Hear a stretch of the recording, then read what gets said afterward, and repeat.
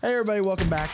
This is Chris, DFA Podcast again, always with JD. What's up, guys? And it's been a while. I know it has been a long time. We've had some personal stuff going on. People get sick, people not get sick. Rain outs, stuff like that. Sometimes a lot of rain. Yeah, sometimes it wins, sometimes you lose, sometimes it rains. It is what it is. Yes. But we're back. We're a quarter of the way through the season, a little bit more, probably a third of the way through the season now. Yeah, about a third. And Almost a third. we figured it'd be good to kind of recap what we thought and where we are, where everything's sitting, and just kind of go from there. And then there was an interesting article that I wanted to talk about for the future of baseball and how I feel it's going to change things. Yeah, this is a good time to pause and just sort of reflect on what our predictions, just review. A third of the season review. You know? And we'll just go through it and see what we think is going to happen based on what we saw so far, and go from there. So because there's a lot of stuff that I can start seeing teams are starting to get a little hot, especially hitting a little bit more. So we'll see if maybe some of the things we said that haven't come true because they've been kind of scuffling, who are now actually hitting the crap out of the ball, might actually end up being true because it's a 162 game season. That's how baseball works. So yes. All right. Well, let's look at the standings real quick. Not schedule, standings. And okay. And in the AL East, your prediction. My predictions were completely off. We both had the Blue Jays as the top team in the league, and they are not the top team in the AL East. The Yankees are, and I don't understand how.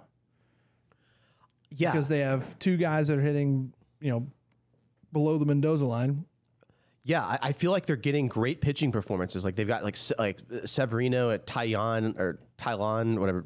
Jameson Taillon. And they're just getting these amazing pitching performances from, and a lot of their pitchers are just performing at the absolute best case scenario. And I mean, is that going to continue over the course of the year? I don't know. I mean, they're obviously a deep team. I feel like their pitchers are going to take a step back and their offense is probably going to start to take off a little bit more. Yeah, I didn't expect them to be this team. I certainly expected them to be competitive, but I didn't anticipate a runaway division winner. There are 7.5 games up, right? And so the thing that kills me is they're also in the toughest division in baseball, basically. I would say that's a tougher division than the NL West. Wow. Yeah, I mean, personally, in my opinion, especially with the Red Sox playing the way they're playing right now, right? But the Jays look good. The Rays are doing what they always do, which is win games over 500, and the Red Sox are starting to come on. But that's another thing, is the Red Sox weren't really playing too much, very, very well for the last 2 months until the last 2 weeks. So that may change things for the Yankees, because the Yankees have been scuffling a little bit, but they are 9-1 in the last 10 games. So I don't even, know. Yeah, I feel like the Blue Jays were a team that I predicted to actually make the World Series, and it was them and the Mets, and I think I believe I actually had Toronto winning in the World Series. So far they look good. I know they're outperforming their Pythagorean a little bit, the Pythagorean win-loss, which takes runs scored and runs allowed, and it spits out all the dumb sabermetrics. Yes. A great sabermetrics. But the Blue Jays were a team to pick. I mean, they're just a team. They're a young team, core team that I really like. Obviously they sent down Cavan Biggio. Yeah, they sent him down, and I don't know if they've called him back up yet or how he's doing in AAA. I think he came up last week, or did they just send him down? Because I don't know when they sent him down, because I'm pretty sure I saw him on a highlight a couple days ago, but that may have been last week. Okay, then maybe they called him back up again. I think they sent him down, I want to say it was like 2 weeks ago. Yeah, he may have come back up already, because I think they may have had an injury where they had to pull him back up. So Right. And I know that Ryu's been out, or Ryu's probably going to miss a significant part of the season, maybe even the whole season. But they've been getting, some good pitching performances. There was that guy, Manoah, has been. Yeah, Manoah's he's a Cy Young candidate right now. Alex Manoah's been absolutely dominating. The thing that's killing him is Barrios has been hit or miss. He either gives up no runs and has 8 Ks, or he gives up 8 runs and has no Ks. It's really weird. And so it's just a coin flip for them, and they can't have the inconsistencies to try to beat the Yankees lineup when they're playing as hot as they are. Yeah, right. So the Rays are the Rays, and the Red Sox are 8-2 in the last 10, so they're starting to surge a little bit too. Mm-hmm. I think they're starting to, when it gets a little hotter, especially up in the Boston area and New York area and stuff like that, the ball starts to fly a little bit better in Fenway, so they're starting to hit the ball way more. Way more. I wouldn't be surprised if they overtake the Rays soon, because the Rays are kind of scuffling with injuries. Right. I'm more bullish on the Red Sox hitting than I am their pitching. Their pitching staff is a little bit, Chris Sale, I've heard that when he comes back, they're going to put him in the bullpen. And I just think that his value is as a starter, a guy who can pitch 6+ innings. Yeah, I mean, but he's been, when he comes back, that's the thing. And, we don't know when he's going to come back. Nobody does. I mean, they keep saying he's going to come back and he gets hurt every time. Right. Yeah. Yeah. And breaking him through in the bullpen, I think could be a good idea. So break him through, but it's certainly not as a long-term answer. No, definitely not. So, I mean, it is what it is. I don't really think we need to discuss too much on the AL East because we are it's easy to see what it is. The only other, just two other things that I'll say is one of them about the Tampa Bay Rays. They continue to develop guys at an unprecedented pace. I mean, I don't know of any other organization. Maybe the Dodgers, the Cardinals do a good job. The Guardians with their pitching, but the Rays, it's amazing. They just call guys up from AAA and they're immediately studs, especially their pitchers. Cardinals are equal to that. I wouldn't say that the Dodgers are. The Dodgers just buy the best prospects from the minors, and then they bring them up, and they end up obviously being the best prospects to the best players. So yeah. But the Cardinals and the Rays bring up no-name people that you've never heard before, and they're like Cy Young and MVP candidates. You're like, what the hell? Who is this guy? What in the world? McClanahan. You kind of saw him last year when he was in the playoffs, and I'm like, dude, this kid throws smoke. Like, what is going on? And he's like one of the best lefty pitchers in the game right now. And you're like, where the hell did this guy come from? And then Tyler Glasnow's disappeared. Where's he at? When he comes back, they're going to be good eventually. They're just really hurt right now. Mm-hmm. So they're not scoring runs either with Wander Franco out. So. Yeah. And also, lastly, I think the team, the Orioles are better now than they were 2 years ago. I can see that on paper. I can see that. They're calling guys up from AAA. They've got that young pitcher, guy in AAA, Grayson Rodriguez, I believe is his name. Of course, they called up their catcher, their number one prospect. So they've got some guys who are coming up, and they've got some pitchers who are overperforming. So they could lose 90 again this year. I don't think they're going to lose 100. They're not even close to the worst team in the AL. Right. More or less the worst team in the league, like they have been the last 7 years or whatever it is. So they're ahead of the Royals right now. We'll get into that, to the Royals, who are the worst team in the league. Right? Actually, not true. We have Oakland. Officially a new worst team in the league, and that is the Oakland Athletics. Wow. But if you look at run differential as well, and you add that to that, I mean, the Athletics are just scuffling. They've lost 10 in a row. That's the only reason why they're worse than the Royals. The Royals are just dog. Right. So we don't really need to get into bashing of the Royals, even though I do want to talk to you about what I think they should do at the trade deadline, which we will get to that when we get into AL Central. We'll get to that. AL West. What the hell is in the water in the AL West? Everyone's been on like a 10 to 15 game losing streak. The Angels were head and shoulders above the other teams in that league, like by 4 or 5 games, and now they're like 6-9 games out of first. Right. And that's a huge issue right there with Joe Madden. And I don't like Joe Madden. I never liked him, even when he was with the Cubs. I mean, he's too eccentric for baseball, in my opinion. Now, obviously, is he a good manager, a good leader of people and stuff like that? Yes. Way too eccentric with how he... Well, you're going to play left today, and you're going to play second tomorrow, and then you're going to play third the next day, and then you might sit, and we might, baseball players are creatures of habit, and you know this. I mean, they need to be set in a lineup where they know when I come to the park, I'm hitting fourth. This is how it is. I'm playing left field. I can get my work in. I know everything down to the routine from minute to minute to minute. And when you have no clue what position you're playing, in the moment, like if you're in the like with the Cubs, they were in the World Series chase. So it's like, okay, it's kind of fun. I'm getting to play every single day, blah, blah, blah. But you can see why all those guys never re-signed, like Chris Bryant and stuff, because I'm not a left fielder, man. I'm a third baseman, and so now he plays only left field. Mm-hmm. And so it takes away a lot from a team to do that. And so some people don't react well to it. Now they will at first, which is the reason why they got off to such a good start. But then when he starts moving people around like that, people are like, well, what do I...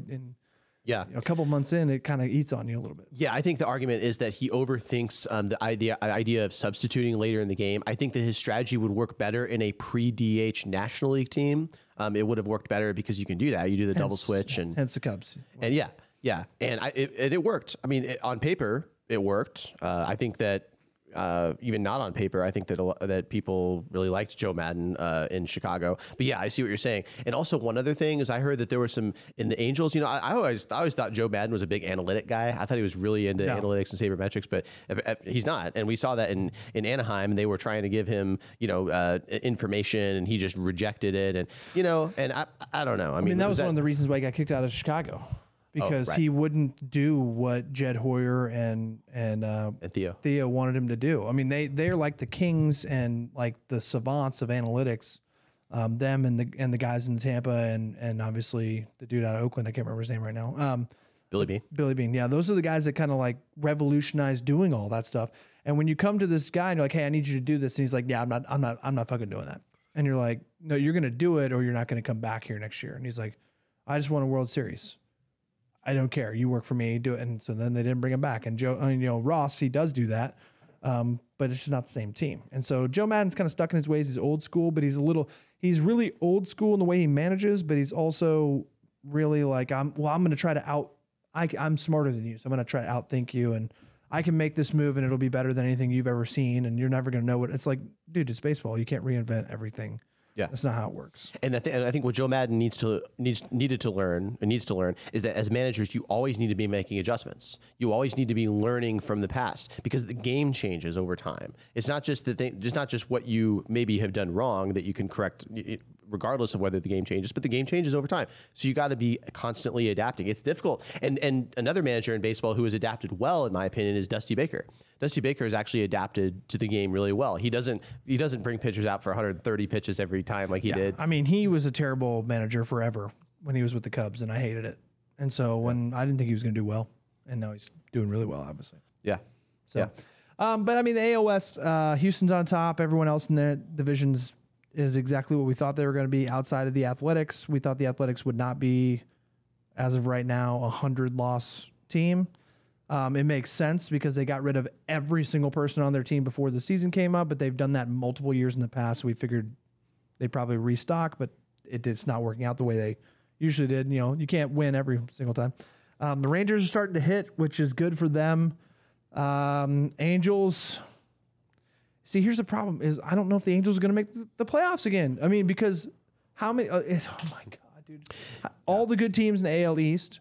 The Angels have a 14-game skid, and they're out of the playoffs for the rest of the year.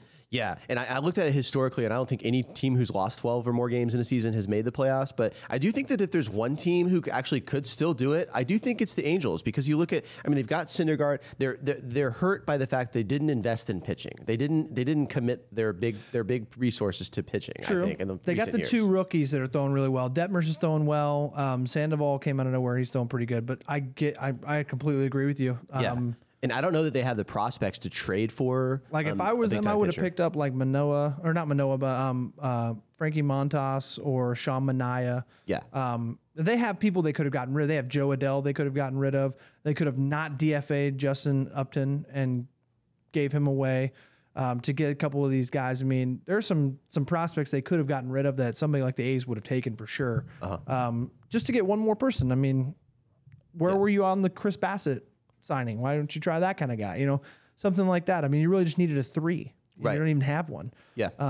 The thing that kills you in that division, though, is every single team out there seems like they can hit pretty well. So when you don't have, especially, you don't have a bullpen either. That's another thing about Joe Maddon. I don't like. He didn't manage bullpens very well. He definitely didn't do that in Chicago very well. And that was another issue with him when he was in Tampa, is he would just mess up, bringing people in the wrong spots or not leaving people in long enough or leaving them in too long. And the Angels have a couple of good relievers, but they just didn't manage that very well, so they would give up leads all the time, especially in that 14-game skid or 13-game skid, really. Right. And now Mike Trout's hurt again. I mean, you had Mike Trout for 3 months and Shohei Ohtani for 3 months together. They're both raking. And you couldn't do anything with it. So yeah, I wonder what you end up doing with Mike Trout, because obviously Ohtani's DHing a lot. So you got to keep those two on the field, because that team really is built around Trout and Ohtani. They kind of remind me of the Giants in like the 2000s, they were built around Bonds and like Jeff Kent. Yeah, where's Anthony Rendon? Yeah, where is that? Did he even play baseball anymore? I don't know. I really haven't heard much of anything about him other than his left-handed home run. I got railed on by everybody in our fantasy team that I used to play college baseball with, about how good of a player he was, and he's going to carry every team he's on, and he should be the MVP of that year. And Strasburg really didn't do it. There is Rendon, and I'm like, dude, he had one good year, and that was it. Yeah. I'm not saying he's not a good player. He can hit, but he needs to do it more than 1 year, and he's shown he can't do it. He's not doing very well over in L.A. He's disappeared, and you got guys like Jared Ward and Matt Walsh that are just kind of like overshadowing this guy who's an MVP candidate on a World Series team 3 years ago. Right. And you got rookies that are making him look like he should be in the minors. Yeah. Yeah, I'm thinking Rendon. He may end up just being more of like a complimentary hitter. I mean, I could name tons of examples of like number 5, number 6 hitters who can complement the middle of the order and be good in that role. But Yeah, I haven't heard much, if anything, about him this year other than his left-handed home run that he hit. I mean, he had a left-handed home run off a pitcher. Yeah. Good for you. But I mean, like, you're hitting behind Trout and Ohtani. You should see fastballs all day long. Right. What are you doing? Yeah. So, I mean, that's an issue too. They should definitely answer that. They could probably trade him to get some pitching. Yeah. To be honest with you, that actually might not be a bad idea. Actually, I think that would be a good idea, and maybe they may have to like pick up some of his salary depending on who they trade him If they're to. the Angels, they're fine. They could totally do that. Yeah. So. Yeah, the Angels can do that, and I do think David Fletcher being hurt has actually hurt them too. Because Fletcher is kind of which he's we'll a leadoff talk now. type. Good segue into this MLB Central here in the AL. The Royals are the worst team in baseball. Yes. Okay, I know that right now the Oakland A's have a worse record. The Royals are the worst team in baseball. I don't really care about the rest of the NL Central or AL Central because the Twins are not going to keep doing what they're doing. The Guardians are okay. The White Sox have plethora of injuries that are keeping them from doing everything. Nobody from that division is going to do anything in the playoffs, so we can just skip over all that.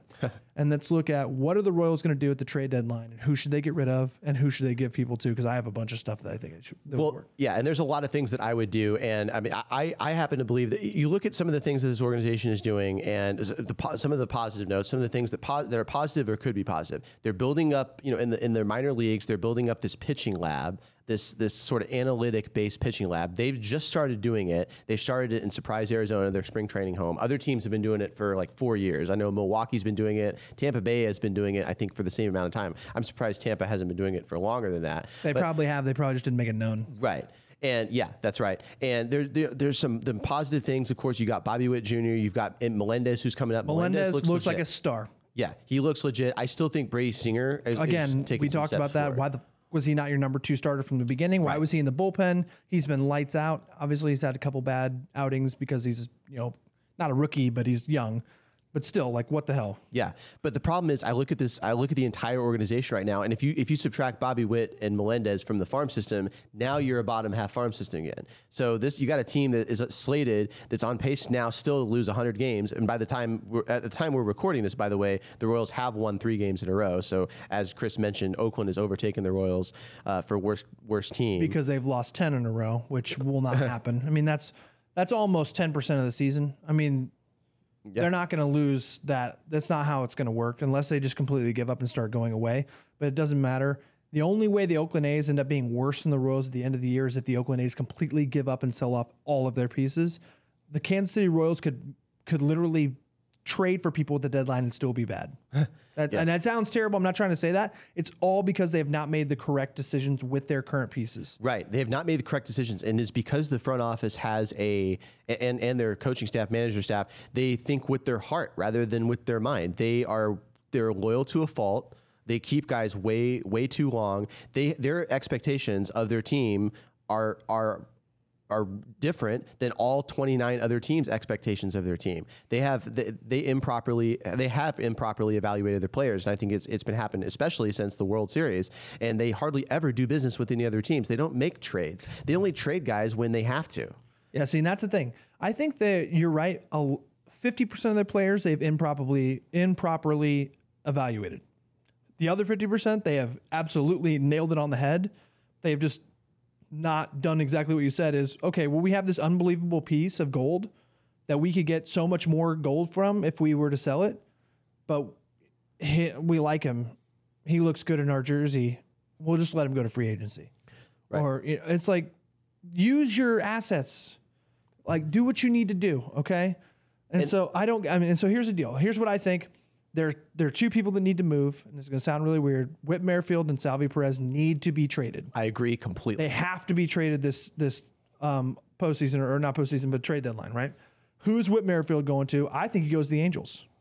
Yeah, I think there are a lot of teams who absolutely. I mean, you look at Whit Merrifield's salary. The teams that could use someone like Whit Merrifield, somebody who could play. He's good at second base. He can play corner outfield competently, but his best position, corner outfield, is probably about average. But his best position is second base. And you get a guy who could do a lot of things. Can hit for contact, can steal. I know he started off really slow this year, but they've missed so many opportunities to trade Whit Merrifield. If they had traded him 4 years ago, they actually could have gotten something. I mean, they wouldn't even have gotten 2 years ago. Yeah. When it went like 2 years into his 5-year contract where he signed for like 5 years, like $10 million. Like, you have 3 years of control on a guy where you're only paying $2.5 million a year. you could get 4 prospects that are on the top 100 because they're like, okay, this guy's the number 1 hitter, like overall, like base hitter. Like he gets more hits a year than every other person in the league. He's second or first in steals every single year. He plays multiple positions defensively at a plus grade and one of them at a really plus grade. What the hell are you doing? Why have you not traded him to somebody that can give you a bunch of picks? And again, these are or even people. These are decisions that numerous other teams in baseball would have already made by now. The Tampa Bay Rays would have a completely different team if they ran the Royals. Right, yeah. And I know the Rays and the Cardinals, and I know you look at certain organizations, and I know that they really set the pinnacle, but it's just bizarre that so many other organizations don't do what the Royals do. And at times, I just find myself questioning, is the Royals' goal really to win? Are wins and losses really a goal, or is it just to satisfy your players? Here's another, I'm going to throw out a little theory here, and this is going to sound ridiculous, but it's funny at the same time because you mentioned this. Are we seeing a Major League, the movie situation going on here? With the Royals. With the Royals, where they're purposely losing a certain number of games so they can move the team to Las Vegas? I think, and this is... Do you get what I'm saying? Like, are they like purposely like trying to make sure that they don't have a good enough attendance record and their win-loss record is low enough to where they can effectively, without getting any much backlash, move the team to Las Vegas? As an observer, I could see how someone would make that conclusion. I mean, as an observer, I could see how someone would conclude that because of the moves that they made, and because this is the 5th straight year, and the lack thereof moves, and even worse, the moves that they haven't made. It's not just the moves that they made; it's the moves that they don't make and they refuse to make because they can't get out of their own way. And we can keep in mind that this is an organization that has remained stagnant for a decade plus, for 8 years. Stagnant. Yeah. So I'll give you this too, and I'll make a case for that being true. One, the Royals' name is actually pretty well known because they won a World Series less than 10 years ago, right? 8 years ago. Right. Not 7 years ago, really. But they have one of the top prospects in all of baseball, maybe 2 now with Melendez being as good as he looks like. And they're kind of in the center of the country. If they move them to Vegas, it's more of like, okay, now we can actually realign stuff and make everything correct. It could be something that they're looking to do. I know there's been rumblings and grumblings about them wanting to move and stuff like that. Because, I mean, really, nobody goes to the freaking games. Nobody goes to the game. Attendance is at historic lows. And then the organization, and for years, it's been going down. I mean, it's been down since 2018, but now it's especially going down. And it's going to continue to go down. There's no way next year season ticket holders are probably going to be even further down from where they are now. And the organization's going ho-hum. It's a ho-hum. It's been stagnant for the last 10 years. Everybody's in the same position. Matheny's not going anywhere. None of the coaching staff are going anywhere. Cal Eldred is the worst pitching coach in baseball. In fact, he's the worst pitching coach I've ever seen in baseball.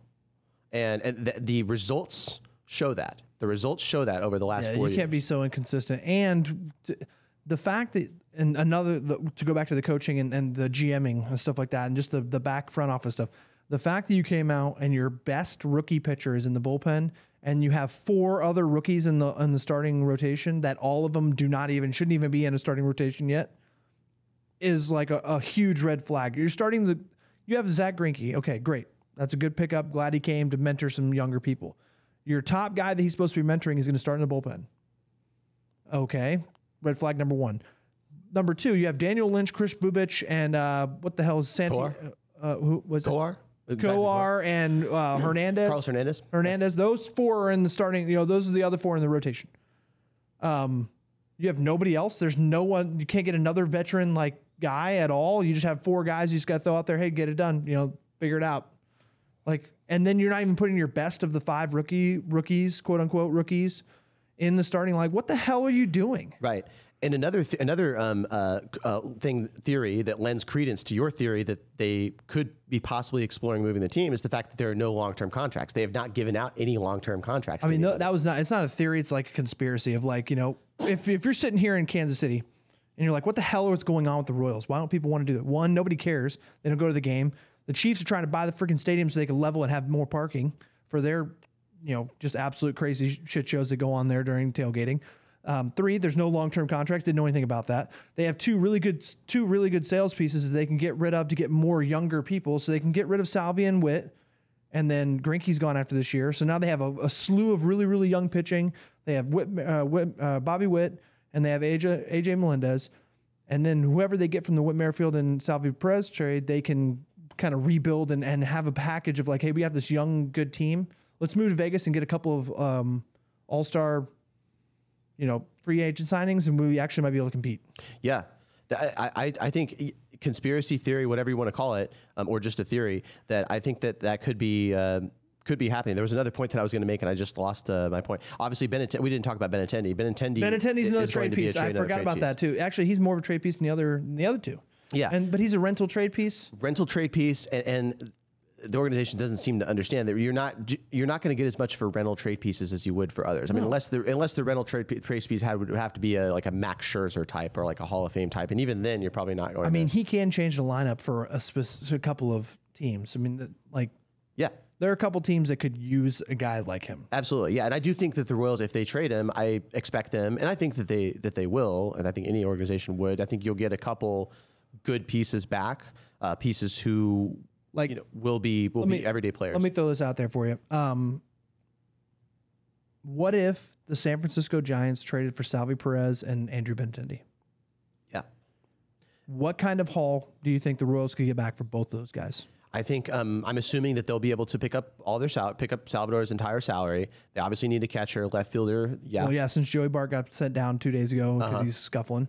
Somebody good to learn from too. The Giants and I haven't explored this trade scenario, so I don't know what they would have in their farm system, or young players who are like maybe pre-arbitration who are already up in the big leagues. But that would be something that certainly would be a fit for them. I would need to look at their farm system and take a look at. Pretty sure they could probably grab something from them that would be pretty good for us in the long run. Because Yeah. I mean, you could just slot Melendez into catching. You're good. You don't really lose Salvi. Yeah. Really. Where the hell is Mondesi?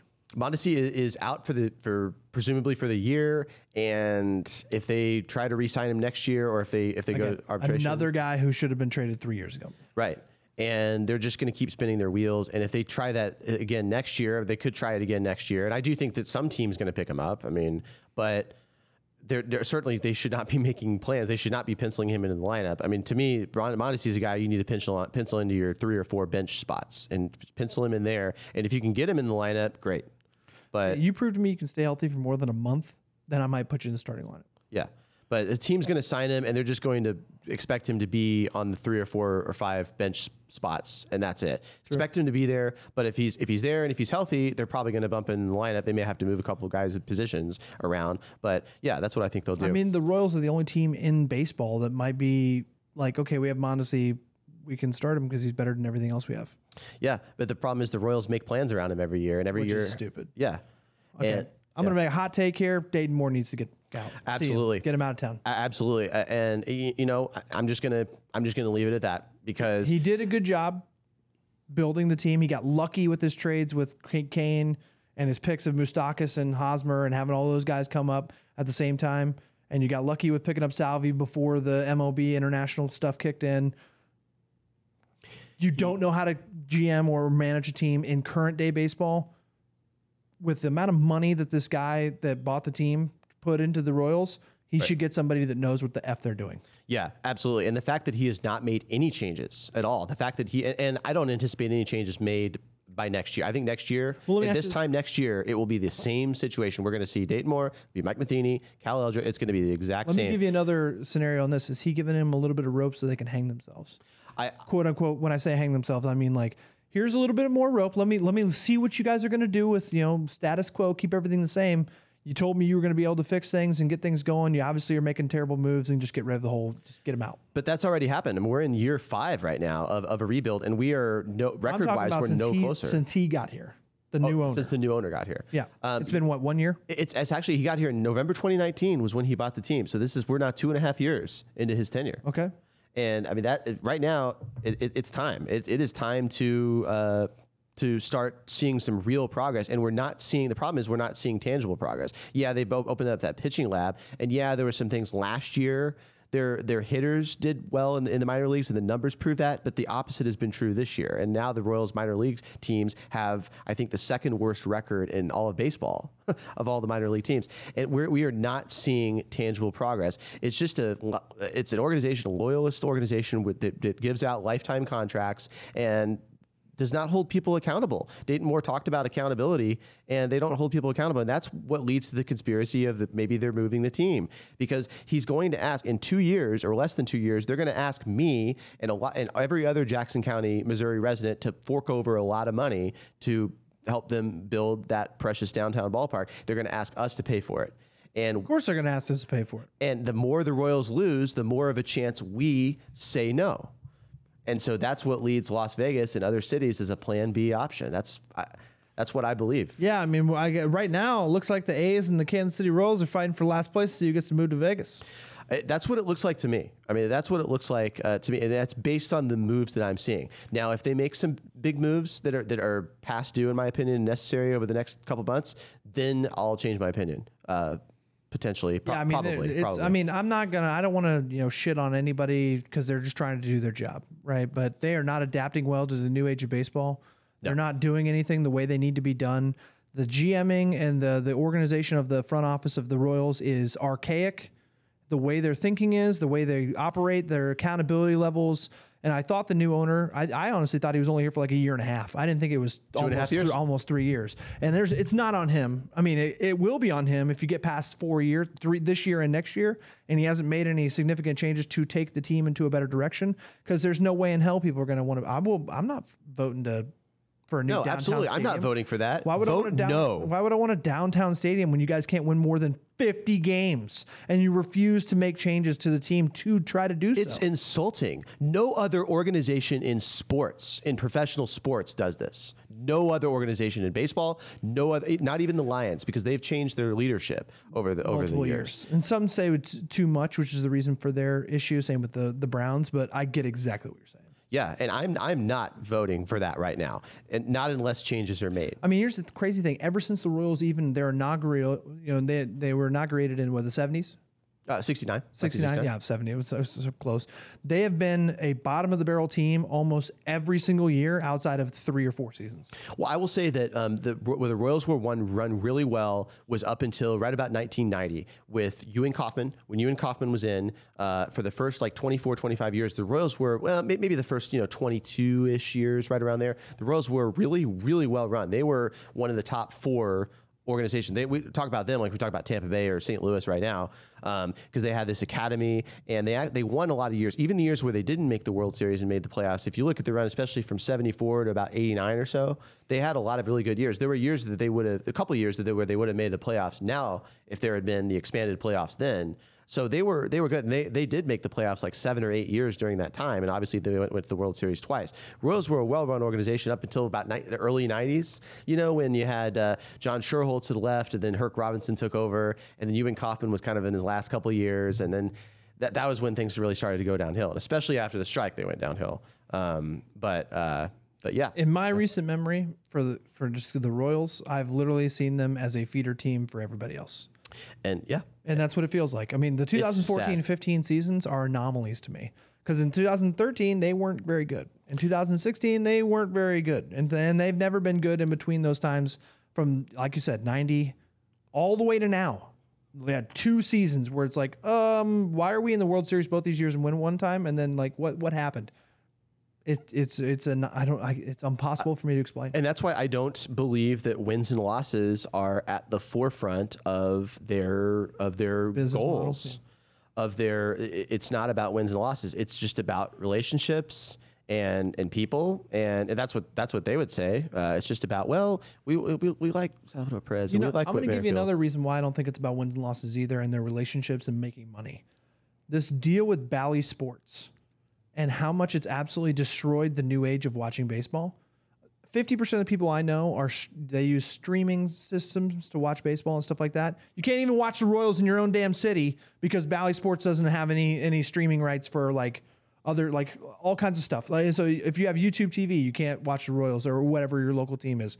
It's all kinds of stuff like that. I mean, so it's like they don't even want people to watch it. Right. Like, what are they doing? Like, it literally feels like a major league situation where she's like, we're going to lower the attendance and everything so we can move the team to Vegas. Yeah. That's why I said that. When you said we may be moving to Vegas, there's rumblings of it. I'm like, well, that makes sense. And for me to sit here and say, well, that makes sense because everybody's like, well, we're huge Royals fans. We're huge Royals. Everybody in Kansas City, we all love the Royals. You obviously don't go to the games. You don't really care. They never win. Right. You couldn't name more than 4 people off the team. And at the end of the day, I don't necessarily blame John Sherman. I mean, obviously, as a Kansas Cityan, as a lifelong Kansas Cityan, I mean, I want to see baseball in Kansas City. I want to see the Royals in Kansas City. But I can't necessarily blame him. I mean, he's a businessman. I mean, he bought the team. He can do what he wants. I would love to do a like a little video segment with us just kind of going downtown and just asking people, like, hey, who starts right field for the Royals? In Kansas City, who's the right fielder? Yeah.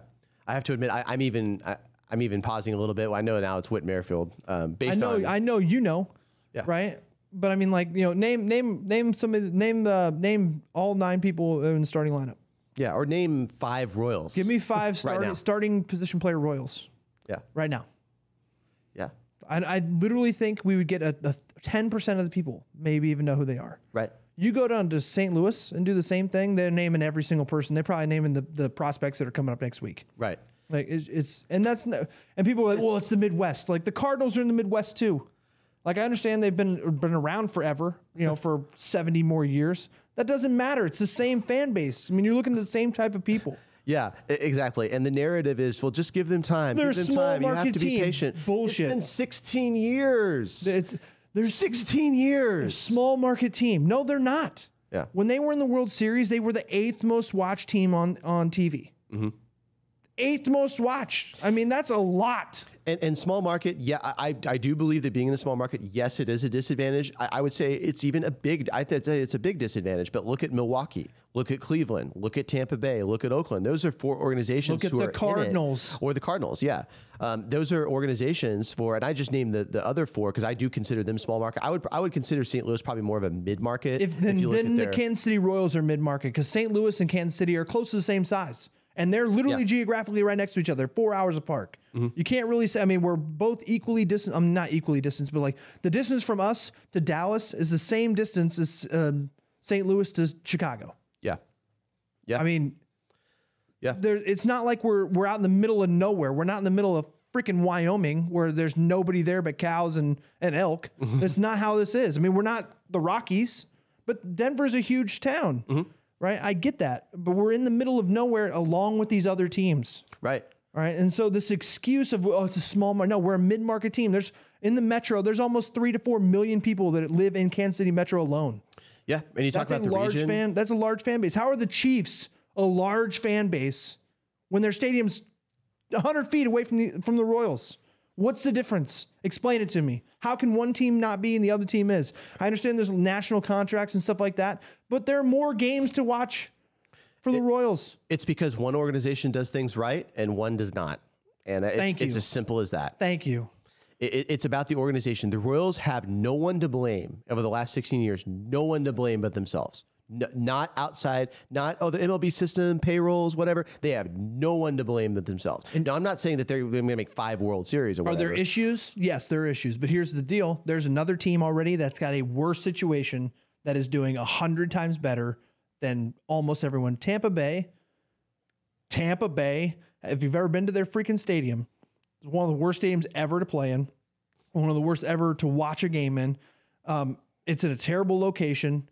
Nobody likes to go there.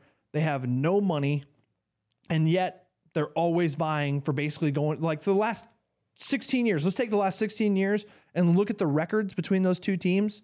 They're in the same position. Technically, Kansas City's got a bigger market because they have all of Iowa and Nebraska and some of Oklahoma and a little bit of Missouri that doesn't already have the Cardinals and some of Colorado and some of like Texas and spots that the Rangers don't really. I mean, they have all this. I mean, come on. Like, you got the Braves that dominate every state around Florida. And there are a lot of people in Florida. There are a ton of people in Florida, but nobody likes the Tampa Bay Rays. Right. Yeah. Yeah, that's another really strange thing. And I think with Tampa and Miami. It goes exactly to what you said. Both of those organizations, Tampa Bay and Miami, you can look at just Tampa and Miami. Miami's a shit show. Tampa Bay's run like clockwork. Mm-hmm. It's the same shit. It's the same reason why. Why is Cincinnati and Pittsburgh so bad while St. Louis and Milwaukee are so good? Yeah. Right. It's just the organizations. Some organizations are run well. Some are run poorly. Now, I do think like in the postseason, I think that if you have a team like the Dodgers who can just build these all-star rotations. That's a whole nother issue that we would talk about in a whole different thing. But I'm talking about the way like they win games. They have competitive rosters. The Tampa Bay Rays don't sell tickets. On September 20th, Rays fans, Brewers fans, Guardians, and they have something Cardinals, to go to the game for. September 20th, the game matters. The game matters that night. They're glued into the TV screen, or they're going to the game on September 20th almost every year. I'll give you an example. If the Kansas City Royals had the record of the Tampa Bay Rays over the last 16 years, and next year on the ballot they said, hey, we're going to put a stadium downtown, that thing passes in 5 seconds. If every single year we're winning 80 to 100 games or 85 to 100 games, and we're buying for playoff spots and we're making good deals and everything's relevant and people really like to come play here because, we do things the right way and we play. And in seconds, people are going to be like, let's do it. I mean, look at how many we were at the A's Royals wild card game in 2014. It was standing room only. And the Royals hadn't had a winning season in 13 years. Right. And we were at that game. I'm like, this is going to be crazy. You're like, yeah, I've never seen a playoff game. I'm like, it's going to be nuts. And it was electric. I still to this day, I'm getting chills now thinking about that whole game and how crazy it was. It's the amount, like you couldn't even hear yourself. As I'm sitting here thinking, I'm like, well, the Chiefs fans are loud. They're really loud. Like one of the loudest fans bases in all the NFL. So if they all come to the Royals game, that's almost as big of a stadium. I mean, obviously there's bigger spots. It's going to be loud as shit. And it was crazy loud. Even Matt Bummer was like, it was electric. Couldn't even figure it out. That's the kind of fan base you have in Kansas City. And you got people like Dayton Moore and Cal and stuff like that are just pissing down there because they don't care. They say they care, but they don't care. There's no accountability. And I feel like that starts at the very top. Riled up here.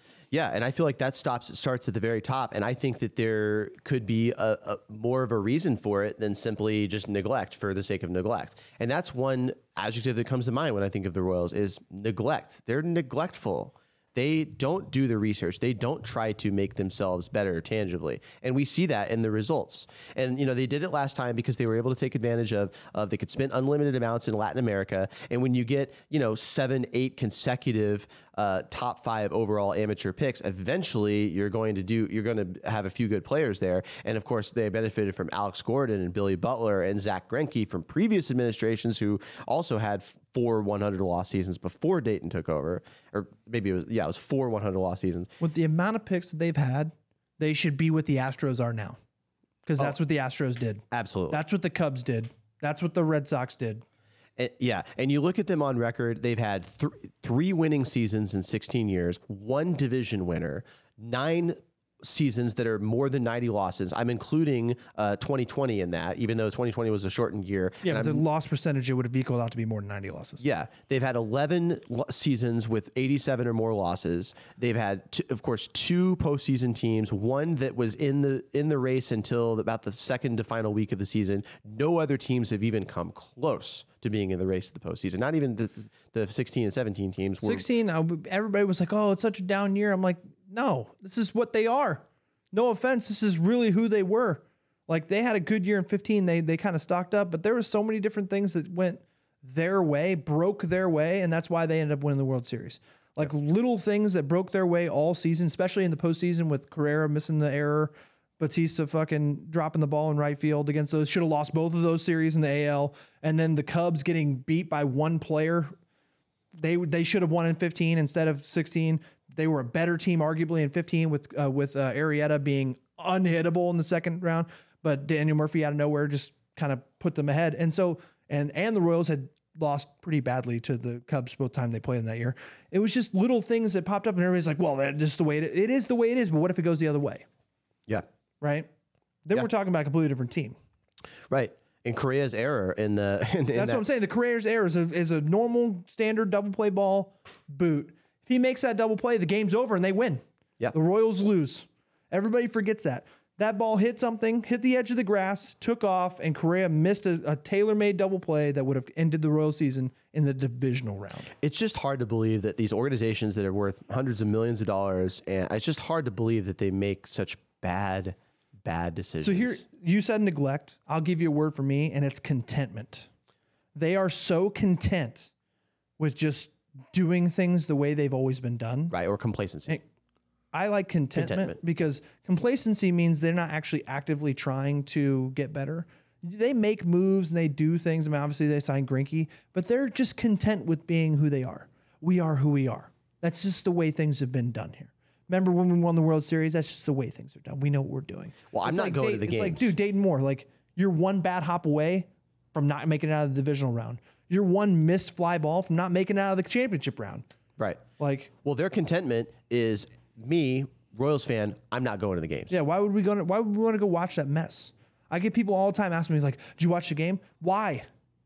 I know what's gonna. Well, they hit the ball yesterday and they won. Great. It'll be their only win of the next 2 weeks. Find something more valuable to do with 3 hours a day or 2.5 hours a day. I mean, at this point, we like baseball. I love baseball. Yes. It's one of my favorite things in all of the world. I spent just my watch different entire games. life watching baseball and playing baseball.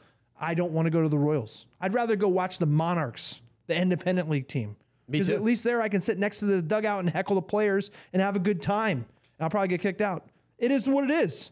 Yep. I mean, I'm paying $1 for a beer, not 15, right? Why would I want to go to a team, watch them lose, where I can't really interact with anybody, can't really have a good time, pay $15 to $20 for a meal and a drink, both, and then see a subpar, basically AAA team on the field. And the only real reason I want to go to the games, like the reason why I'm like, yeah, I want to go in August because I want to go see the Dodgers play. Like, I just want to see the Dodgers. I don't give two shits about the Royals. I could care less about watching the Royals play. If Brady Singer's on the mound, that's a plus. I want to see the Dodgers play because they're chock full of MVPs. Seeing the Angels play, seeing the Yankees play. These are people that I want to see because I could care less. We're starving for baseball in the city. And all of the fans are like, well, my favorite team is coming in this day, so I'll go watch them so I can see my favorite team because the Royals are so bad. That's not good. Yeah, and another point that I will make is that a lot of people after the 2014-15 seasons, they argued that, well, that changes everything now. Now this generation is the next generation, Gen Z, and now we're set for the next generation, next 30 years, 20, 30 years. Well, no, that's not true.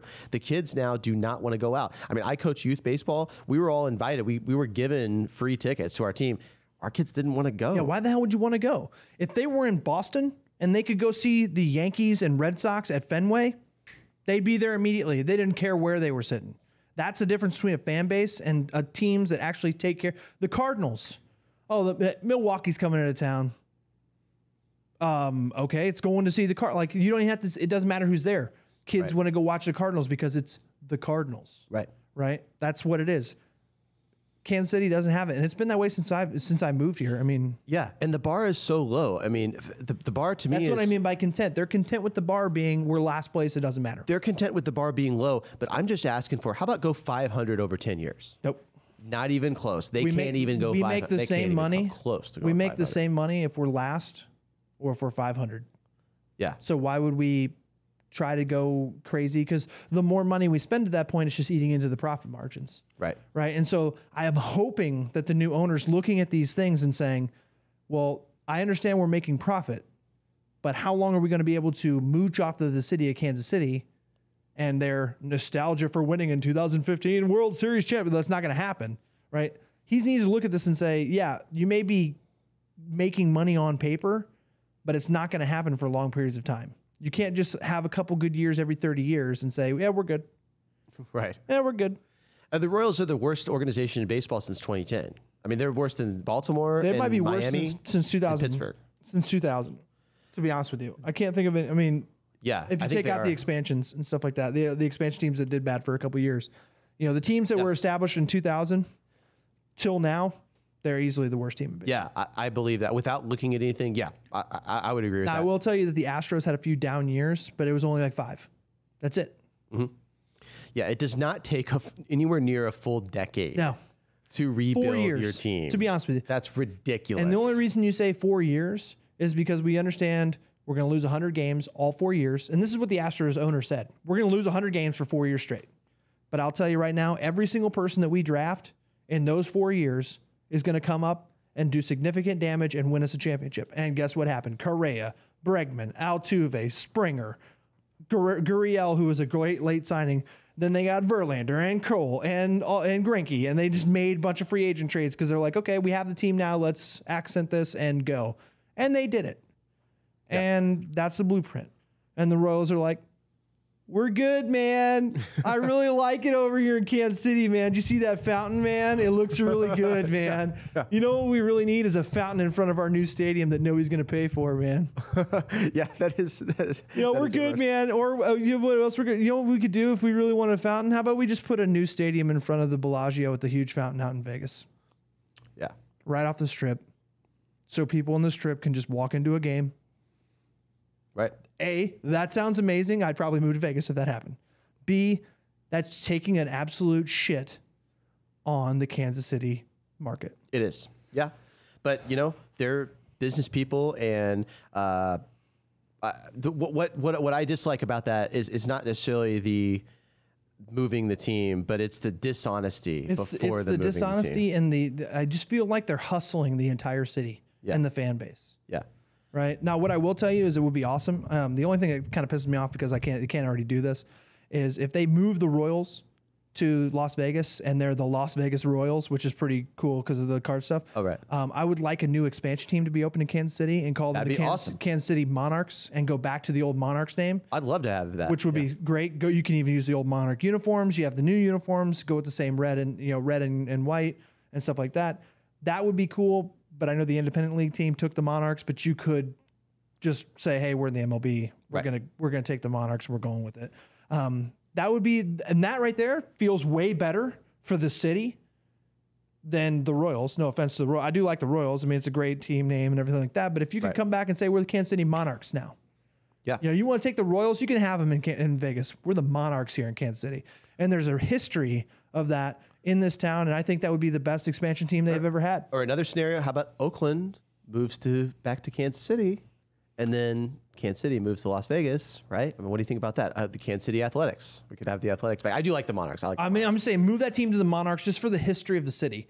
I mean, you're talking about just absolutely tearing at the heartstrings of Kansas City when you say, we have a new expansion team here. We want it to mean something to the history of Kansas City and who it was.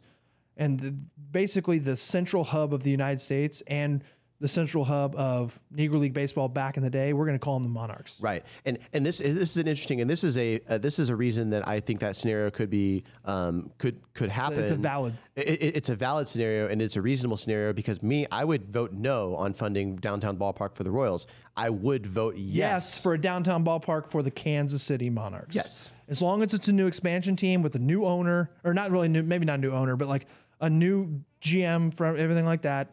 Give me a whole new, fresh restart of an expansion team downtown. You could actually incorporate the, which this sounds like great. I know it'd be crazy logistically.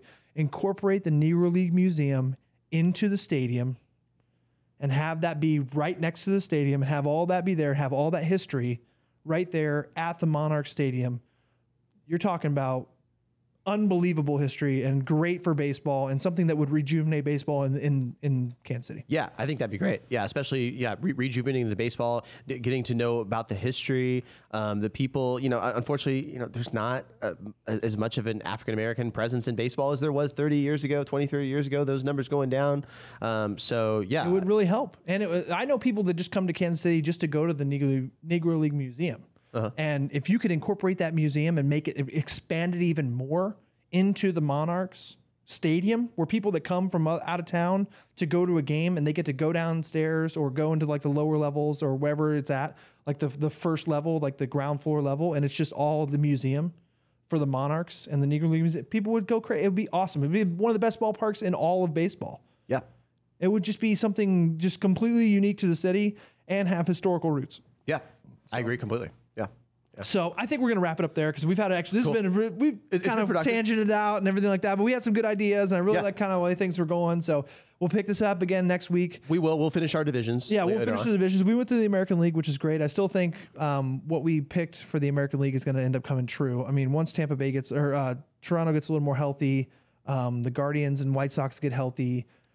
Nobody from the Central is going to do well. We know this. Everyone from the American League East is going to be amazing. The West is going to have one team. The Astros come out. That's basically what we picked from the very beginning. So I don't see anything changing. Nothing really to recap. I know the NL is where things are kind of wishy-washy, and we'll get into that next week. But I really think we had a good thing.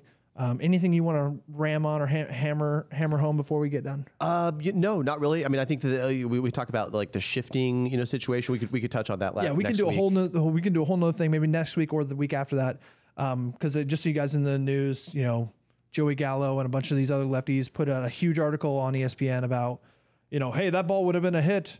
I can't wait for the shift to come in, and it's, I personally could rail on that for hours. And so we'll get into that eventually. We'll give a hot take on that too. But I mean, personally, I'm excited. I want to see the Kansas City Monarchs come back. I mean, that's a great idea, to be honest with you. You could talk, I know, the owner, his son and everything like that. That's not a bad idea. Yeah. I know that logistically that would be an absolute nightmare because of all the city and stuff like that, where the museum is now. Oh, okay. Right. Because if you're incorporating the already current museum, you have to buy up all the real estate around it. Yeah. To put the park.